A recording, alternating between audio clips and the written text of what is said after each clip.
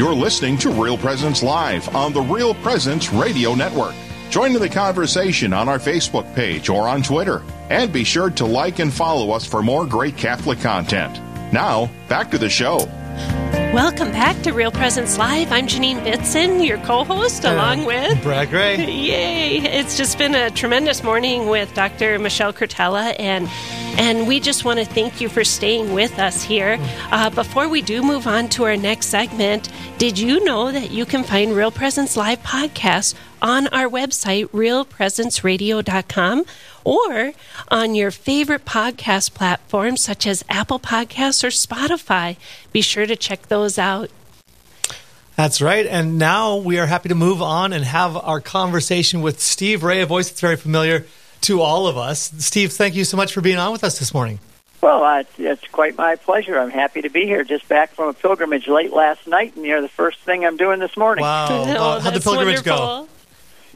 It was good to be back in the air again after 14 months of being grounded, Yes. But we went to St. Augustine, Florida, where Christianity at a Catholic church first arrived here. First parish ever built, first Marian shrine. And something we all learned there, it's kind of interesting, I never learned in school, was that the Catholics arrived there and set up a church in a community 55 years before the Pilgrims arrived on Plymouth Rock. So the Protestant Pilgrims were not the first ones. It was No kidding. That's awesome. Those Catholics. That's right. Well, we are just so grateful that you're joining us this morning to, talk more about our beautiful creed. For the past couple months, we've been breaking down the creed line by line. And what lines will we be discussing today, Dr. Ray? Well, we are. Boy, you've given me a doctorate. That's wonderful. I accept. You are. You could be made a doctor of the church. Of course, we know what happens before that happens, so we don't want to go there. Well, today we're going to discuss the Son as being incarnate. First, we discussed God the Father, and that wasn't always contested, so there's not a lot about him. But Jesus, the Son, was contested a great deal. Was he God? Was he man? How did he get here? There was all kinds of heresy swirling around who the Son was. And so we dealt with how he was God in the flesh, that he was actually the almighty, eternal, second person of the Trinity who came down. And now, today we're going to deal with the part that says that he is incarnate for us men and for our salvation. He came down from heaven by the Holy Spirit, incarnate to the Virgin Mary, and became man. Now, those words just roll off our tongue like it's no big deal, but if we were in the first centuries of the church when the heresies were around, those words would have hit like a sledgehammer. Right, because they clarified and they sent heretics sprawling. And that's why these words are so important, and they should really be thought about. And they come, especially like right now, it comes on the heels of another conversation that really challenges the incarnation. We just had the gender ideology conversation. So it's kind of this. It's a new attack in some ways on this ancient reality that really provides a foundation and stability for everything that we hold dear as Christians, right? Right, and God created us, and I'm finishing up the second edit of my new book I've got coming out on a commentary on Genesis, and with Ignatius Press. And that book, the book of Genesis, tells us that God created male and female, and Jesus was born a male to a woman named Mary, and there was no gender issues back in those days. You were a boy or you were a girl, and that's pretty much the way it was, and that's the way it's been through all of human civilization. And also, I'm sorry to cut you off there. I was going to say Dr. Ray. No. But it's also when our church gets itself in a lot of trouble. It's when we focus too much on the humanity of Christ, or we focus too much on the divinity of Christ. And here in the Incarnation, how beautiful that if we can all truly understand how incredible, what a miracle this is.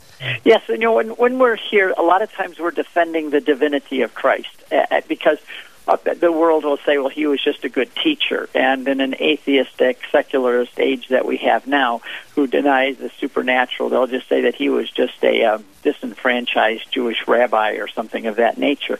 And so we're always defending, and when the Jehovah's Witnesses or the Mormons come to our door, we're defending that he was from all time, the eternal Son of God. So Jesus was 100% God. When I take my groups to Israel, one of the things I like to do is I say to them when we're walking in the land and they have flies buzzing around their head and they're hot and hungry or something, and I say, this is what Jesus went through. We defend his divinity when we're at home, but here I want you to I want to explain to you and you experience his humanity, that he was also 100% man. Right. This was clarified in 431 at the Council of Ephesus, where Mary had lived for a while when John was the bishop there in Turkey of today, Ephesus. And the Council of 431 of the Church Fathers went there, the bishops, precisely because Mary had lived there. And they determined and what they said was that Mary is the Theotokos, the God-bearer, and the way we were in English call it is the Mother of God. That made two really huge statements.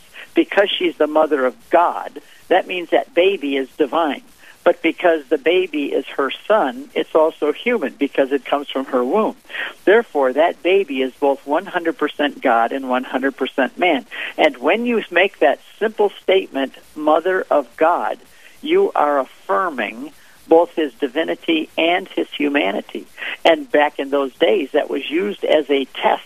If you could not say that Mary was the Mother of God, you were a heretic in the way you view Jesus.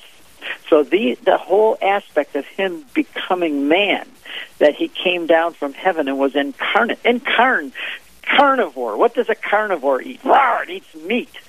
He became incarnate, in flesh. That is a powerful statement right there. Mm-hmm. In flesh he came down, made of meat, so to speak. I like to say the world is 75% water. Our bodies are 75% water. It's interesting that God came down and became 75% water, created a part of his own creation.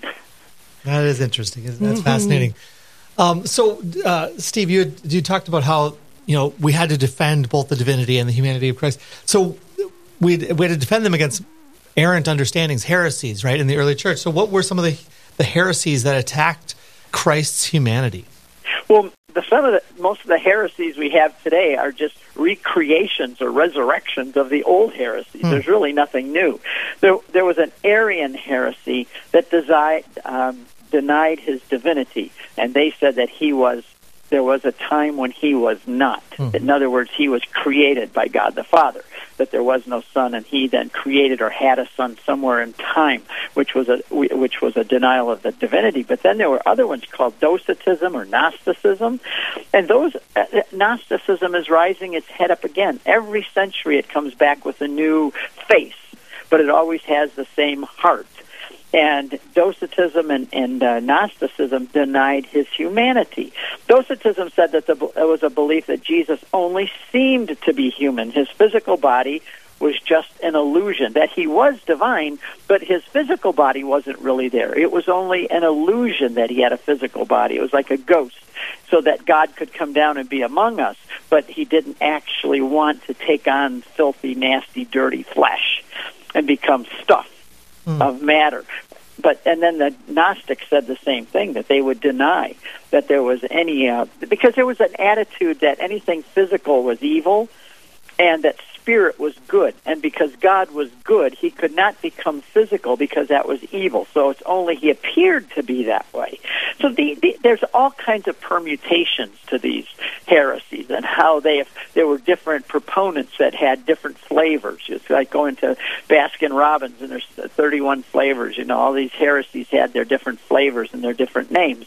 But those are the core ones that said that he had a divinity, but he only appeared like a ghost head of a body. Because how could God, when spirit is good and matter is evil, God could not become matter. Therefore, he only could appear to be matter, but not really. So Steve, we're talking about for us, men, and for our salvation, he came down from heaven, was incarnate. So how do these heresies attack that aspect of our salvation? Like, what's the problem with these heresies? What's the harm in it all? Well, God became man, it says even in Genesis 3:15 that I will bring enmity between you and the woman and between your seed and her seed. So from the very beginning in the garden, when God made a pronouncement against the devil, he said that there was going to be a physical seed of a woman, meaning a real man, who was going to save us. Now, the concept of God becoming a man was something they didn't understand back then. That was just such an amazing thing. Reality is stranger than fiction sometimes. But it was important that he come down to become a man and take on our flesh, because he's going to start over again. Adam and Eve brought, the first Adam brought corruption to the whole world. It's not, the image of God is not wiped out from it, but it's distorted and it's corrupted. And there has to be a new man come down into a new garden, and that's exactly what Jesus was. He came into a new garden. The cross and the tomb were in a garden, John tells us in the gospel. And he had to come down to a new garden to start over again, to bring a new humanity. And the beauty of the way it was, in the Easter Vigil, we say, "Oh, happy fault of Adam, who brought us such a great Redeemer." Happy fault of Adam. In other words, it's a good thing that Adam sinned. Why? Because Adam would have been immortal, but he would not have required the Redeemer. Now we have God comes down as a man, and therefore he relates to us, and in a way now he brings us up with his humanity back into heaven to share in the life of the Trinity. That wouldn't have happened if he hadn't become a man. So it's crucial in every aspect that Jesus be a real human being, so that he can really participate in our humanity and restore us to what God wanted us to be, and even more. I think of the statement by one of the fathers. You probably remember who it is. I can't recall offhand, but he said, "What he did not assume, he did not redeem." Right? Yes, it was probably Athanasius. Okay. But if he did not, and you know, he went back to heaven with the body. We're about ready to come up and celebrate the ascension. And people, I think, don't realize the fact that when Jesus went back up into heaven, he went back with his glorified body. And he has it to this day. The Catechism says that he has his body there seated at the right hand of God the Father. And he loves stuff. When he created us, he said, "It is good," not just our spirit, but our bodies, what he made us. And it is so good that he was willing to come down and become a human body himself, so that he could take us all up to heaven with him. It's so incredibly beautiful, this whole mystery of our faith, and we're just so grateful that you're with us, Steve. We do have to take a quick break, but on the other side of the break, we're going to continue to talk to Steve Ray on the line for us, men in our salvation. He came down from heaven, and by the Holy Spirit was incarnate of the Virgin Mary and became man. This is Real Presence Live, where the focus is not on the evil around us, but on conversion and mercy through the good news that is always good. We're local, engaging, and live on the Real Presence Radio Network. For more than 20 years, the University of Mary has watched students thrive through affordable, flexible, informative online education programs. Now, we are delighted to announce the expansion of these offerings with the robust portfolio of advanced education options created intentionally for the Catholic working professional. Our programs offer accelerated formats with classes beginning every 5 weeks throughout the year and the potential for a return on your investment in the very first year. Visit us at catholicprofessional.life.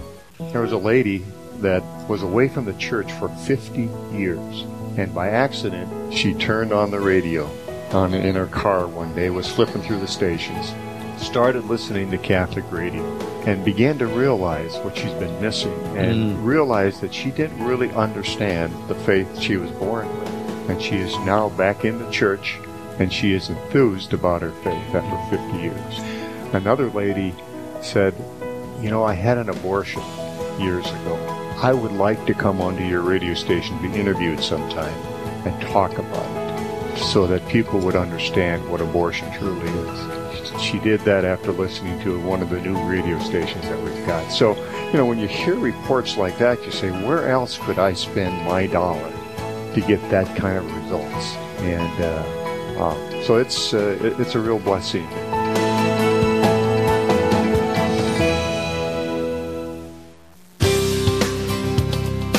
Spring is in the air, and that means it's time for Real Presence Radio's Spring Live Drive, Awaken. Join us for this family reunion as we celebrate and raise funds to continue to broadcast Real Presence Radio in your local area. Don't miss your favorite priest, hosts, and fellow listeners as they share how RPR has impacted their lives. Spring Live Drive, Awaken, coming May 4th through the 7th.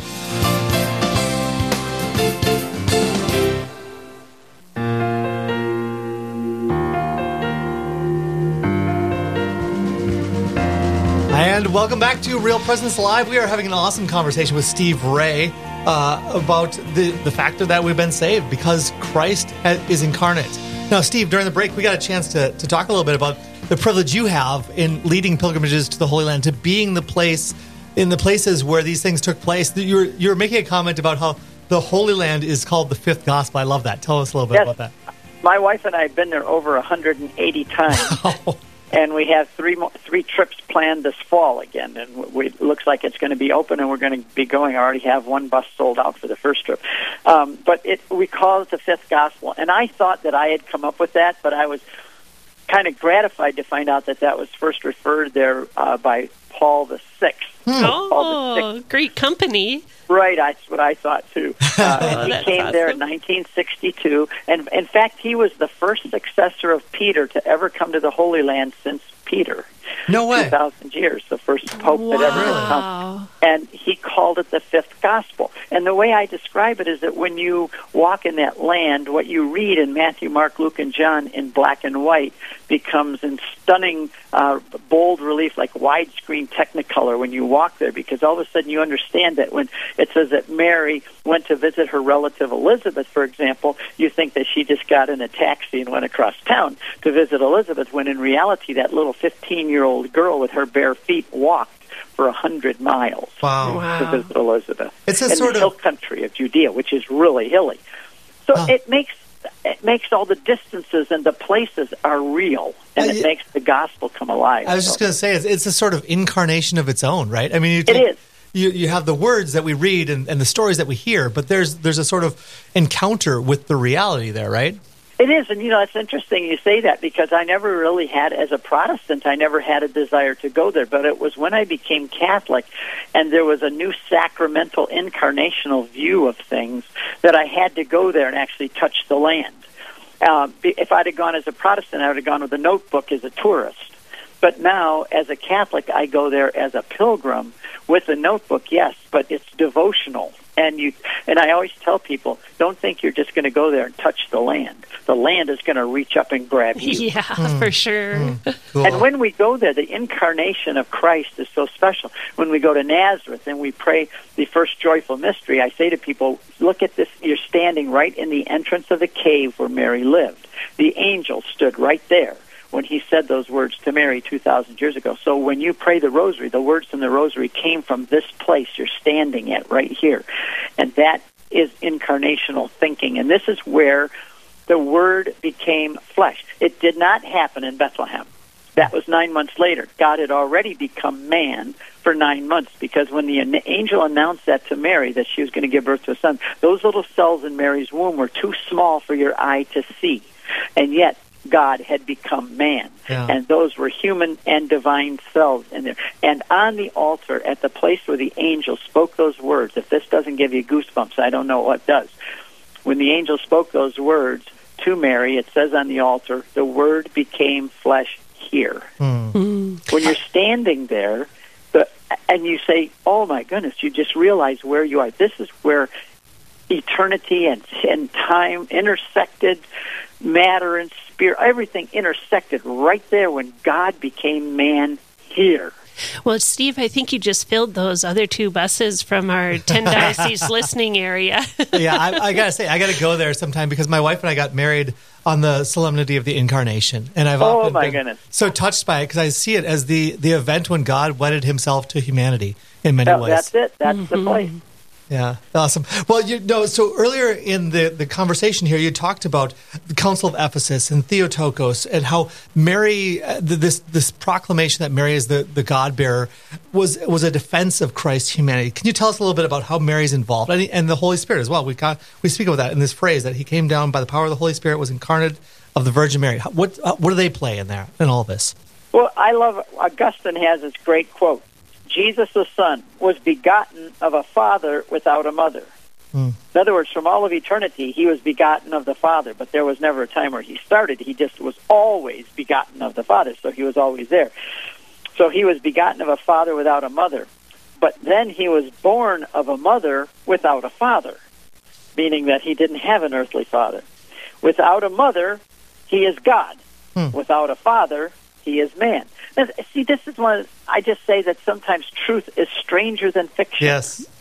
It is so almost like science fiction couldn't come up with a better story than this. Yeah, and how divine it is, too, because today is Psalm 2, and you are my son. This day I have begotten you. I mean, like, how cool is that? I mean, just on radio, we have his divinity, that Holy Spirit speaking. Yep, and Mary is like the moat around a castle. And I made a movie on Mary called Mary, Mother of God, all on location in the Holy Land and in Turkey. And I was standing in a moat of a castle, and I say that the Marian dogmas are more about Jesus than they are about Mary, because what Mary is like the moat around the castle. When you say Mary is the Mother of God, it's more about who Jesus is than who Mary is. So most of the Marian dogmas are more about who Jesus is and to protect and define who he and what he is than they are even about Mary. And so what you have to do is you have to cross the moat if you want to get in and get the king. And so Mary kind of stands that way as the moat around her son, and her dogmas about her are always there to proclaim the divinity and the humanity of her son. Right. Yeah, Steve, you've mentioned a couple times that reality is stranger than fiction. And, I mean, honestly, the Christian reality is bizarre. It's very radical. And many have said, God could have redeemed the world any way he wanted to. This is the way he chose. Why? What was the deal with, why did the Trinity plan such a bizarre way of going about our redemption? Well, he could have done a couple of things. He could have just let us rot in our sin, and we would have just rotted away eventually. Or he could have just wiped us out and said, "Those stubborn, stupid people, I gave them such a good place, and look what they did," and just wiped us out. But he came up with a third alternative. Instead of doing that, and instead of just declaring it, he wanted to show and demonstrate his love. That's why in the Gospel of John, when Jesus said that when I'm raised up, that is terms of royalty. Those are words of a king being raised up to be seated on his throne. Why does Jesus refer to being raised on a cross in kingly terms? I'm being raised up and I'll draw all men to myself. Because this is the moment where God demonstrates how much he loves us. He demonstrates it to the whole world and to the devil and everybody else how much he really loves us, that he was willing to become one of us.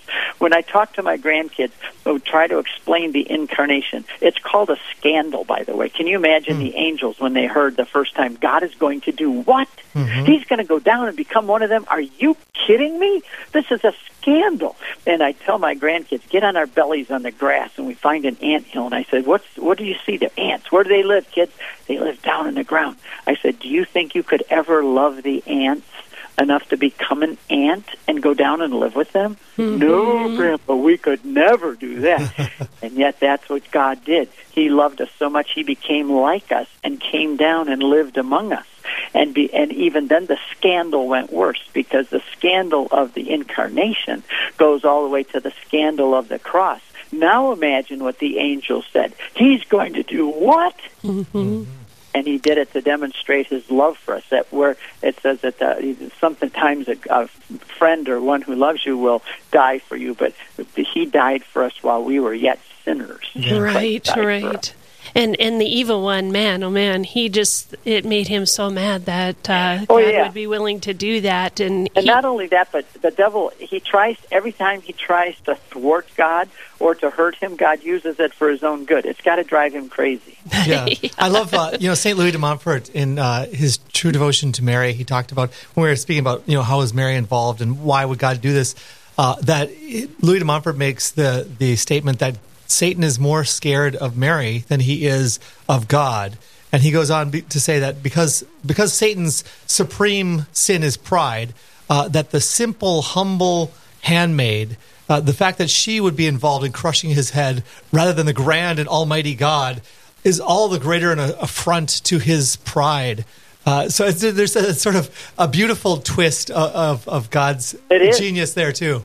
There's a thought that the reason that Lucifer was cast out of heaven was because he was so proud, and when he heard that he had to go down and serve those people down there, he said never, and he was cast out. And Jesus said in Luke that he saw Satan fall from heaven like lightning to the earth. Mm-hmm. And now the woman is being raised up to be seated as the queen of heaven, even higher than he would have been before himself. And that has got to be the most humiliating thing. And if you want to see how much the devil hates Mary and is scared of her and doesn't trust her, and she's a mystery to him as well, is watch again Mel Gibson's movie, The Passion, and watch how the devil, even in the crowds, won't take his eyes off Mary. He's watching her, and he's got this look on his face like, what is she up to? What is she going to do?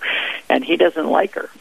Yeah, and if that shouldn't help us as listeners and hosts to invoke Mary in prayer all the more, that how she always directs us towards her Son and how she protects us from the evil one. That's right. So, Steve, we're down to like the last 45 seconds here or so, but what will you be discussing next in the interview regarding the Creed? Well, we're going to discuss the following step, and became man, and then we're going to talk about why he became man. So there's a big circle. He was God, then he came down and became man, and then he suffered under Pontius Pilate and died and was buried, and then he rose again and ascended back into heaven to become the judge. So we're making this big circle. So we've now come down from him being God to him being man, and now we're going to discuss next time why he became man and how he died and brought redemption to us. So that'll be the next step. I absolutely love it. It's been wonderful. A treat being on with you, Steve. And congratulations on your new doctorate. I'm really proud of you for that. Me too. I'm going to redo my business card. There you go. You deserve it. All right. Well, up next, we have a question for the youth. Are you all in on your Catholic faith? How can you get more involved? We'll be discussing this next on Real Presence Live right after this.